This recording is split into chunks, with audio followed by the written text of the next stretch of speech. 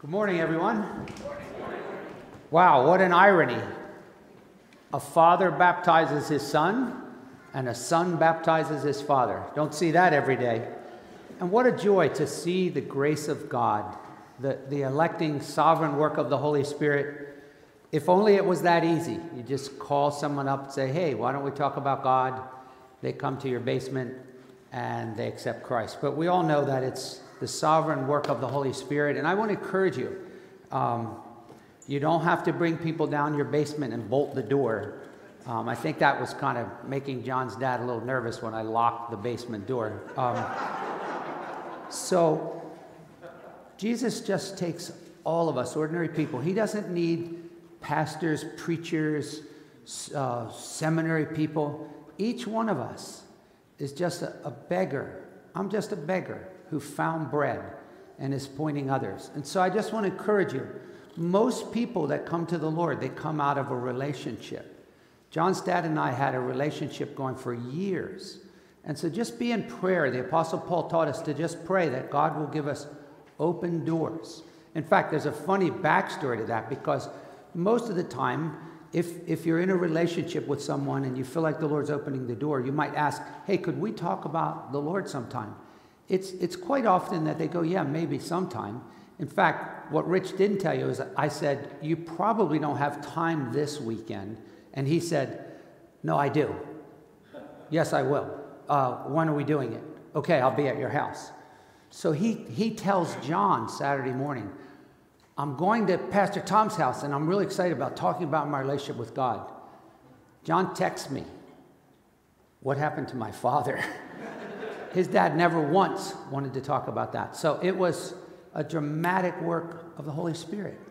And that's what's so precious about the grace of God, is we never know, like a farmer, we never know how God's going to bring watering, planting. But as Paul said, it's God who gives the increase. It's God who gives the glory. So each one of us just pray, build those friendships, ask for opportunities, and then the Spirit of God is using us as a church as we go out into the community. And Paul said our gospel doesn't come in word only, but in power and in the Holy Spirit. So praise the Lord, and pray that many others will come to know Christ. Some like Cameron, hopefully those of you that are raising your children in the Lord from early childhood, they'll embrace your faith. But the Lord is so good to us, and it's just exciting to see His grace at work. I want you to take your Bible now and turn to Revelation chapter 2. As you know, we're in this series. And as John so fitly introduced us last week, we saw this amazing vision of Jesus. And one of the common themes that people have in the Bible is when they see Jesus face to face, there's nothing else they can do but just fall down. And John fell as a dead man. Isaiah said, woe is me. Or Job said, I repent in dust and ashes. Peter, as he realized who Christ was, he fell down and said, depart from me, I'm a sinful man. And here John falls down as a dead man. So when we left off, we said that chapters 2 and 3 are letters to 7 churches in Asia Minor. The Apostle John, we think, was a bishop that oversaw these 7 churches. And so he had a real passion to see them growing in the Lord. So as we go through these churches, we're going to do 2 at a time. So I'm going to do the first 2. Next week, Pastor Austin will do the next 2. But what I want you to do is always read ahead. In fact, I like to read the whole letter, the 7 churches, because there's kind of a structure that's cool. Which ones is the Lord commending? Which ones is He correcting? Now, interestingly, remember the show Undercover Boss, right? Suddenly you find out that the undercover boss is in your midst. It kind of made me think about that, because as John said last week, Jesus says, I walk in the midst of the churches. In other words, the honored guest in every church is the Lord Jesus. And particularly when they're gathered, there's something unique when Christians gather. Jesus says, whenever you gather in my name, there I am in the midst. Now, it's not as though if you're not gathered, he's not there. But Paul even said it this way, when you assemble in the name of the Lord Jesus, and the power of the Lord Jesus is present. So picture Jesus walking among the 7 churches. And one of the things that characterizes Jesus is Even his enemies said this, "Teacher, you always speak the truth and you defer to no one." So Jesus becomes a great model to us of giving people constructive feedback. He pours out his love on each one of these churches, but he very clearly shows them areas that they need to change. Now, in the past, it has been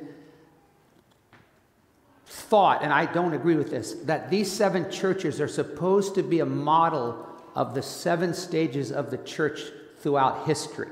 So in other words, this first one we'll look at was the early church, and the last one, the 7th church, Laodicea, is the final days before the return of Christ.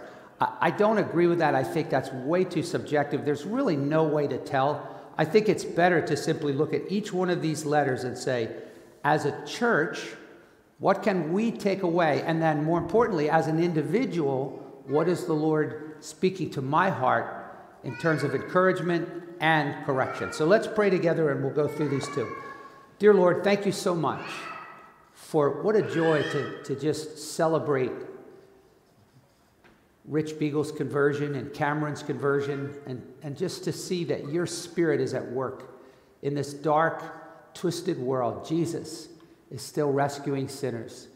And so, Lord, as we read these letters, it's kind of like getting a report back from the doctor. Hopefully our cholesterol is good, but there's some other things that we probably need to change our ways. So speak to our hearts, we pray in Jesus' name. Amen. All right, we're going to look at the first church is the church at Ephesus. Now, remember the Apostle Paul had a significant ministry in Ephesus. In fact, he spent 3 years in Ephesus. He actually started a Bible school in Ephesus. And as he started this school where he trained disciples, then they went out and spread the gospel throughout Asia. And that's probably how a number of these other 7 churches were planted. But this was obviously an exemplary church. But by now, that was probably in the 60s. Now it's the 90s. And so commentators have suggested that this is the 2nd generation Christians. And those of you who are 2nd or 3rd generation Christians know how easy it is to kind of lose your passion. In fact, I remember my kids saying this to me, and it makes sense. And you parents who are raising kids and now you're 1st generation Christians, it's really fair. They say, you know, Dad, you got to go out and do your thing and be out there in the world, and then you had this dramatic coming to Jesus. But Dad, this is all we know. This is all we're raised in. And so how do I know if I really believe what you believe? And since God doesn't have any grandchildren, each person, as you grow up a 2nd generation Christian, has to grasp that faith for themselves. And so praise the Lord, Cameron has chosen to grasp that faith for themselves. But it's easy to lose your passion if you haven't had a dramatic conversion. Now, what I want to encourage you to recognize is a lot of people make a big deal about dramatic conversions. Dramatic conversions are far in the minority. Most people get saved as kids. And as Cameron said, he's 5 years old. How much is your life going to change when you're 5 years old? You stop burying your friends in the sandbox? I mean, it just... So don't worry about not having a dramatic conversion. In fact, don't even worry about knowing the day you were converted. What you need to know is that you are converted. That today you trust and surrender to the Lord Jesus Christ. So let's see what Jesus has to say to the church at Ephesus and how this applies to us. To the angel of the church in Ephesus, write. Now, John just alluded to this, and I'll just make a brief comment. The Greek word angel, angelos, depending on the context, can simply mean messenger, or it can literally mean angel. It's the same word. It's all about the context. The problem here is both of them are possible. It is possible that each church has some sort of an angelic overseer. Paul said in 1 Corinthians 11, women should have their head covered because of the angels. Or this is simply talking about some sort of a pastor or bishop over the church at Ephesus. So in other words, John, give this to their spiritual leader to read to them. So I tend to probably lean more towards an earthly messenger. So it could be translated to the messenger of the church at Ephesus. But I'm fine if someone says, no, I think it has an angel. All right. So remember that as John introduced these characteristics of Christ in symbolic form, each of them will now be referred to by Jesus. The one who holds the 7 stars in his right hand. So that's Jesus, right? the one who walks among the 7 golden lampstands. So picture Jesus. The lampstands are the church. Jesus is always walking among the churches. He comes in when we come in. In fact, Paul said in 1 Corinthians 14, he said, if an unbeliever comes into your midst and the Spirit of God is working and you're prophesying one by one, he'll fall on his face and say, surely God is in the midst of these people. And so let's remember that it's not about the preacher, it's not about anybody but Jesus. And picture Jesus just walking among us and looking at us and knowing about us. And so look what he says. He commends them. There's this 7-fold pattern here. To each church, he commands the angel to write, or the man to write. He gives a description of himself. Then he gives them a commendation. This is what you're doing well. Then he gives them an accusation of some sins. He teaches them how to repent. Then he says, you better listen. And finally he says, here's the promise. If you do what I say, this is the reward. And that's going to go throughout the whole set of letters. So let's see what he says. The commendation. So it wasn't like they were a terrible church. He said, I know your deeds and your toil. In other words, they were workers. It's amazing today how many people call themselves Christians, do nothing. They feel as though planting their backside on a chair for 1 hour is doing God a big favor. So deeds and toil involves doing the Lord's work. This isn't talking about pastors, but every Christian should be thinking, am I doing anything in my local church? If you're not, let us know. We always need more workers. So he says, I know you're working hard, and I know that you're persevering, meaning steadfast. And then he says, and you cannot endure evil men. Now, he doesn't mean here that he's gone, ew, I can't stand my next door neighbor. He uses drugs. He's not talking about some sort of evil individuals. He's talking about evil men in your midst. This is really important to understand. Satan has 2 ways to destroy, well, lots of ways to destroy churches, but 2 of his main ones are persecution from without, which is going to be the next church, or poison from within, false teaching. Ironically, in Acts chapter 20, the Apostle Paul said to the elders at Ephesus, be on your guard, because after I leave, savage wolves are going to rise up from among the church, not outside, and they're going to seek to lead the flock astray. And so right now, all over America, there are people standing up and preaching and twisting the Bible, telling them the exact opposite of what the Bible teaches. And the Bible predicts this. In 2 Peter 3, it says there will be false teachers who will twist the scriptures. And so we need to think about this. Today, there are so many people who are saying, oh yeah, Jesus, you can be a Christian, but Jesus isn't the only way. You can be a Christian and you can fornicate. You can live a homosexual lifestyle. You can be a Christian. There was a group of missionaries who were telling Muslims, you can become a Christian. You just you don't have to tell anyone. Just practice your faith, but you never have to confess. You don't even call yourself a Christian, even if somebody asks you. So we need to be discerning. So look what Paul says. John says, you put to test those who call themselves apostles, and they are not, and you found them to be false. So they had traveling teachers back then. And someone would show up and say, hey, I was sent out to come and share. And real traveling teachers, 2nd and 3rd John says you're supposed to show them hospitality. But they wouldn't just say, hey, come on, get up and preach. They would test them. John told the disciples in 1 John 4:1, test the Spirit, see if they're really from God. See what they really believe. Ask them some questions. For example, do they believe Jesus came in a human body? If not, they're not from God. So the church was doctrinally sound. These were well-taught Christians, people who read and studied and said, that's not right. So then he says, you have perseverance and you've endured for my name's sake and you haven't grown weary. But now comes the correction, and I think this is something we all have to ask ourselves, because sometimes we get so busy for Christ, like Martha and Mary. But what about my relationship with Christ? So he says, but I have this against you, that you left your first love. You left your first love.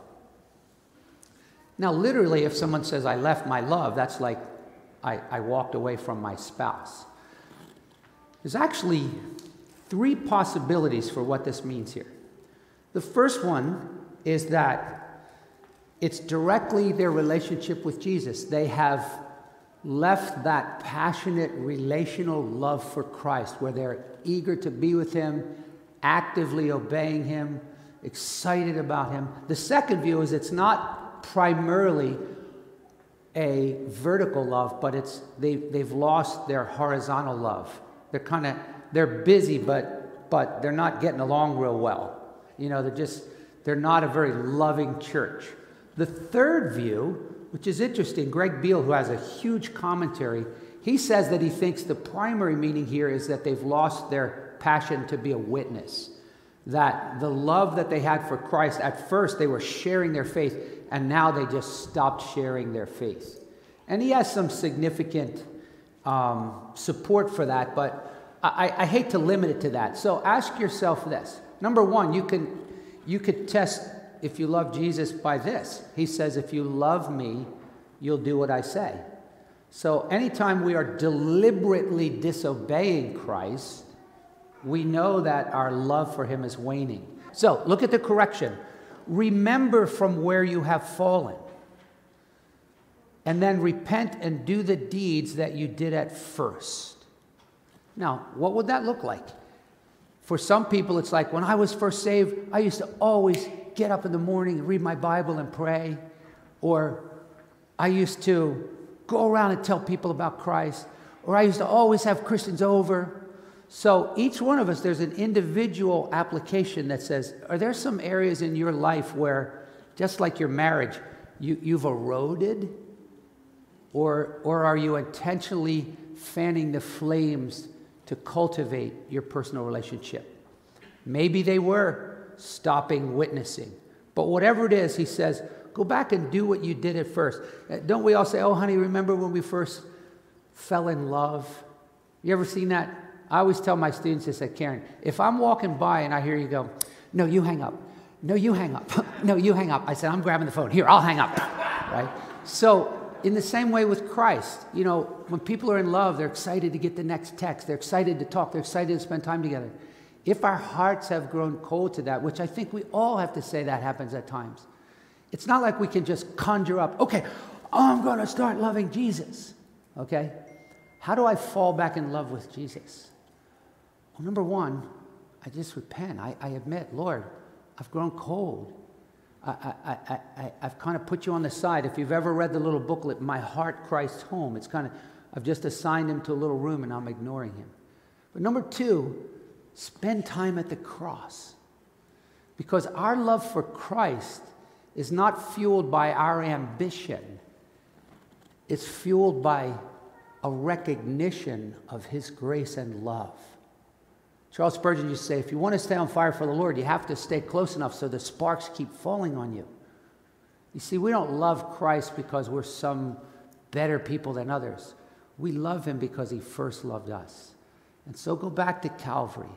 Go back to the simpleness of the gospel and see Jesus there, loving you, hanging there for the joy set before him. And return to your relationship. Return to whatever it was that caused you to grow cold. Now, if they don't repent, look at his warning. I will remove your lampstand out of its place unless you repent. Now, probably what that means is that God has no vested promise that, hey, no matter what, if you're a church, I have to keep you going. He can snuff it out, right?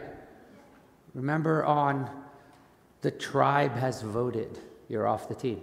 He doesn't need Riverstone Church. He doesn't need any particular church. He's going to get his work done. Now, interestingly, the purpose of a lampstand is to shine light, to be a witness. And so what he's telling this church is, I'll remove your witness unless you repent. Now, ironically, according to church history, this church responded well and became a strong, shining church after this.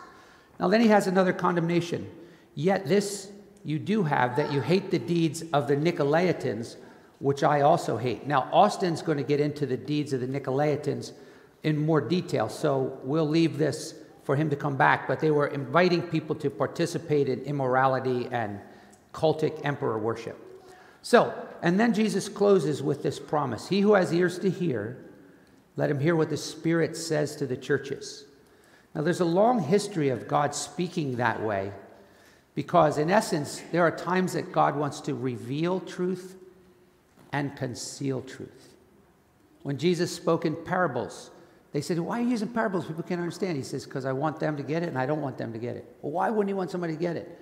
Because of their hardness of heart. And so Jesus says, if you have ears to hear, if you want to get it, you'll get it. Just like the disciples, they had ears to hear when Jesus told a parable. If they didn't understand it, they went to him. They said, Jesus, explain that. People who didn't have ears to hear went home and said, honey, crazy guy Jesus is talking about some farmer. I have no idea what he's talking about. So ask God to speak to you. The Lord delights when we cry out to him and say, Lord, open my eyes, speak to my heart. And so as this closes, look at his promise. He says, to him who overcomes, I will grant to eat of the tree of life, which is in the paradise of God. Now, the idea of overcoming, we'll spend more time on this, but it relates to what we call the doctrine of perseverance, and it's simply this. Everyone who is a true Christian, a true believer, will persevere in their faith. And anything short of that, if one day someone comes and says, I don't believe that anymore, there's no such thing in Scripture of a true Christian losing their salvation. It can't happen. Romans chapter 8 says, everyone he predestines, he calls. Everyone he calls, he justifies. He declares them righteous. And everyone he justifies, he glorifies. So what we need to understand is not everyone who calls themselves saved is truly saved. And the mark of true believers is perseverance. And so Christ will call to each of his churches and say, overcome, overcome, overcome. And then he promises them. And each promise has something to do with the life to come. I will grant to eat of the tree of life, which is in the paradise of God. The early church fathers felt that these symbols refer to something now as well, like to enjoy this benefit now, a little taste of heaven in this life. As we repent and walk close to Jesus, we enjoy some of this fruit now, but we wait for the future fruit. Now, here's where the irony flips. The first church lost their first love. This next church had a misplaced love, or were in danger of a misplaced love. Because while Jesus wants us to love him, he also said, if you love your life in this world more than you love me, you're going to lose your soul. So one of the things Christ asks his followers to do is to be willing even to die for your faith in Christ. And there are many people who say, hey, listen, if it costs me anything, I'm not going to be a Christian. So Jesus says, don't love your life. Don't fear them who can take your life, but instead orient your life around God who can put your soul in hell. And so this next church is going to be called to a tremendous trial. Let's see what we read here. The angel of the church in Smyrna. Smyrna, interesting, was a particular area where the city officials were particularly dedicated to and the cult of worshiping the emperor. By this time, most of these cities actually had emperor worship, where they would practice worshiping the emperor and offer sacrifices.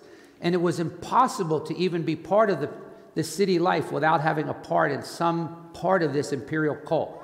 In fact, the city officials, according to Beale, were so dedicated to the cult that they even gave money to the citizens to sacrifice to the emperor.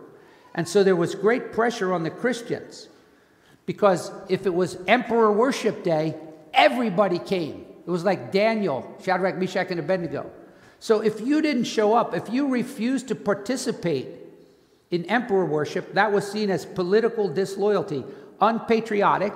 You would be arrested and probably executed. So talk about raising the stakes. Suddenly you become a Christian in a city that has great emphasis on emperor worship. and you go, I can't do that anymore. Jesus is Lord. Caesar's not. There are actually coins that we found, not we, that say, Kaiser estin kurios, Caesar is Lord. The Bible says, Jesu estin kurios, Jesus is Lord. What a great tension. This is like Shadrach, Meshach, and Abednego. Are you going to bow or are you not going to bow? So look what Jesus says to the church at Smyrna. I am the first and the last who was dead and has come to life. Now, I think that's foreboding, saying, hey, some of you may die, but just like I came to life, you will. He says, I know your tribulation and your poverty. Now, this church, probably their poverty was caused by persecution. Don't forget, in the first century, if you stopped worshiping the emperor deity, or if you were a Jew and you stopped going to the synagogue, you were put under severe financial strain. The Jews, if you were a Jew, they wouldn't do business with you. They'd fire you. You couldn't buy food from them. And in Hebrews chapter 10, it says, some of you even had your property confiscated. It was costly to follow Christ. And so this church probably had poverty based on persecution. But Jesus says, don't worry, you might not have 2 nickels, but you're rich. I'll never forget that. The poorest Christian is richer than the richest pagan. We are filthy rich in a godly sense. So with that being said, he goes, and I know the blasphemy by those who say they're Jews that are not, but are a synagogue of Satan. So here's what was happening at the time. Rome allowed Jews to practice Judaism. But by now, the Jews had begun to hate their friends who quote, betrayed them and professed Christ and got baptized. So what they began to do is turn in the Christians. They would give the Christians names to the authorities. And so Jesus is calling these people who are supposedly religious, they're Satan's helpers. They're a synagogue of Satan. But now he tells this church, do not fear what you are about to suffer. Wait, what? What's going to happen? Behold, the devil is about to cast some of you into prison, that you may be tested, and you will have tribulation 10 days. Now that 10 days, many believe is symbolic. I don't think that they were only going to be in prison for 10 days, but think about this. Suppose you got a letter, Jesus sent a letter to the church of Riverstone. This church, now one church, Church of Philadelphia, he said, I'm going to give you a pass. Tribulation is not going to come on you. But this church, he said, some of you are going to be thrown in prison. And you're like, dang, do I have to do like 3 days or 6 months? No. When you were thrown in prison back then, it was usually just a precursor for execution. Look what it says. You will have tribulation 10 days. Be faithful unto death. Be faithful unto death. Can you imagine? The Lord says to you, you're about to be put to death. Don't deny me, because I will give you the crown of life. He who has ears to hear, let him hear what the Spirit says to the churches. He who overcomes shall not be hurt by the second death. So, that's a good thing to think about. Physical death isn't fun. In fact, we're going to learn about Antipas, who was martyred in the next church. Supposedly, they put him in a hollow golden calf, and they put him inside of it and then lit a fire under it. So imagine being inside of a metal, like a metal barrel, while there's a fire under it, and you're being burned to death. But physical death, compared to spiritual death, there's no comparison. Because Jesus says, the second death won't touch you. The Bible says the second death is day and night in the lake of fire. So this is intense. This is Jesus saying, listen, do not be afraid. Even, and as much as we go, oh, this could never happen, it's happening all over the world right now. It's happening all over the world. And what would make us think that it would never happen here? According to Barna, there are like 48% of Americans call themselves born-again Christians. I guarantee you that if it even hurt their pocketbook, if they were told, you'll be fine for being a born-again Christian, the numbers would dramatically drop. Imagine who's going to call themselves a born-again Christian when it might cost you your life. So how do I prepare for this? How do I say, Lord, I'm a coward. I don't know what I would do. Well, I think there's a couple things to think about. Number one, in order to prepare for something like this, you prepare ahead of time. Jesus would often warn us, pray, pray, pray that you may have strength to stand before the Son of Man. So pray for our country. Pray that we won't undergo this persecution. 1 Timothy says, pray that Christians can lead a peaceable life. But be praying for people all over the world who are facing martyrdom. They're being killed if they won't renounce their faith. Pray that they will overcome. Revelation 12 says that they overcame him by the blood of the Lamb and the word of their testimony. And finally, pray personally. Pray personally. Here's what Paul taught us in Philippians 1. He was sitting in a prison, and he really didn't know whether he was going to be put to death. He was about to be tried by Caesar. So this is what he said in Philippians 1:20. This is my earnest expectation and hope. This is what I'm praying for. That in nothing I will be put to shame, but that Christ will always be exalted in my body, whether by life or by death. So he prayed on a regular basis, Lord, if they put my neck on that block and they say, deny Jesus, I pray that my mouth will speak your praise, that you will be exalted in my body by life or by death. So the next verse, after all, he says, for me, to live is Christ. That's what it means to live for Christ, is to say, it's not about me. I already died with Christ. Now it's just letting Christ live through me. But we all sit there and we go, well, what if the gun went to my head? I heard somebody give what I felt to be a great answer to that. Do you want to know whether you would be willing to die for Christ? Ask yourself a different question. Are you willing to live for Christ? What do I mean by that? Are you willing to stop living for yourself, to what the Bible says, die to yourself daily, take up your cross, obeying and serving and loving Jesus?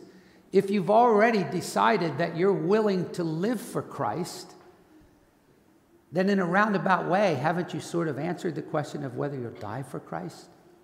Because the reality is probably most of us aren't going to be asked to die for Christ, but we need to pray if we do. Dave Livingston introduced me to an African Christian once who literally said, that's my greatest desire, is to be a martyr, because in the country he's in, that's very, very common. If you have time, look up Polycarp. Read about Polycarp, because Polycarp was supposedly encouraged by this letter to the church at Smyrna and became a great martyr for Christ in the first century. So we have this small window. When you go to a graveside, where I was at this week, there's a little dash between two dates. That little dash is our lives. And we need to ask ourselves, am I going to live my life loving Christ and not loving my life? Or am I going to choose to ignore Christ and love my life? We have great hope, don't we, as Christians? We're kept by the power of God. But this is serious business. And so if you're here today and you haven't given your life to Christ, you heard Rich Beagle, you heard Cameron, I don't know what you're waiting for. We're here to talk to you. I won't lock you in the basement. There's elders, pastors to talk to. But if you're not sure you're going to heaven, you're headed for the second death. And Jesus is inviting you to come and believe and be saved. So let's pray. Father, thank you for your word.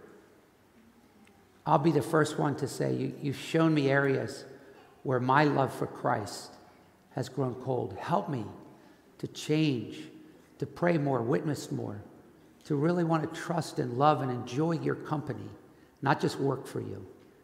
And Lord, we pray for those Christians around the world who are dying literally for Christ. Give them strength.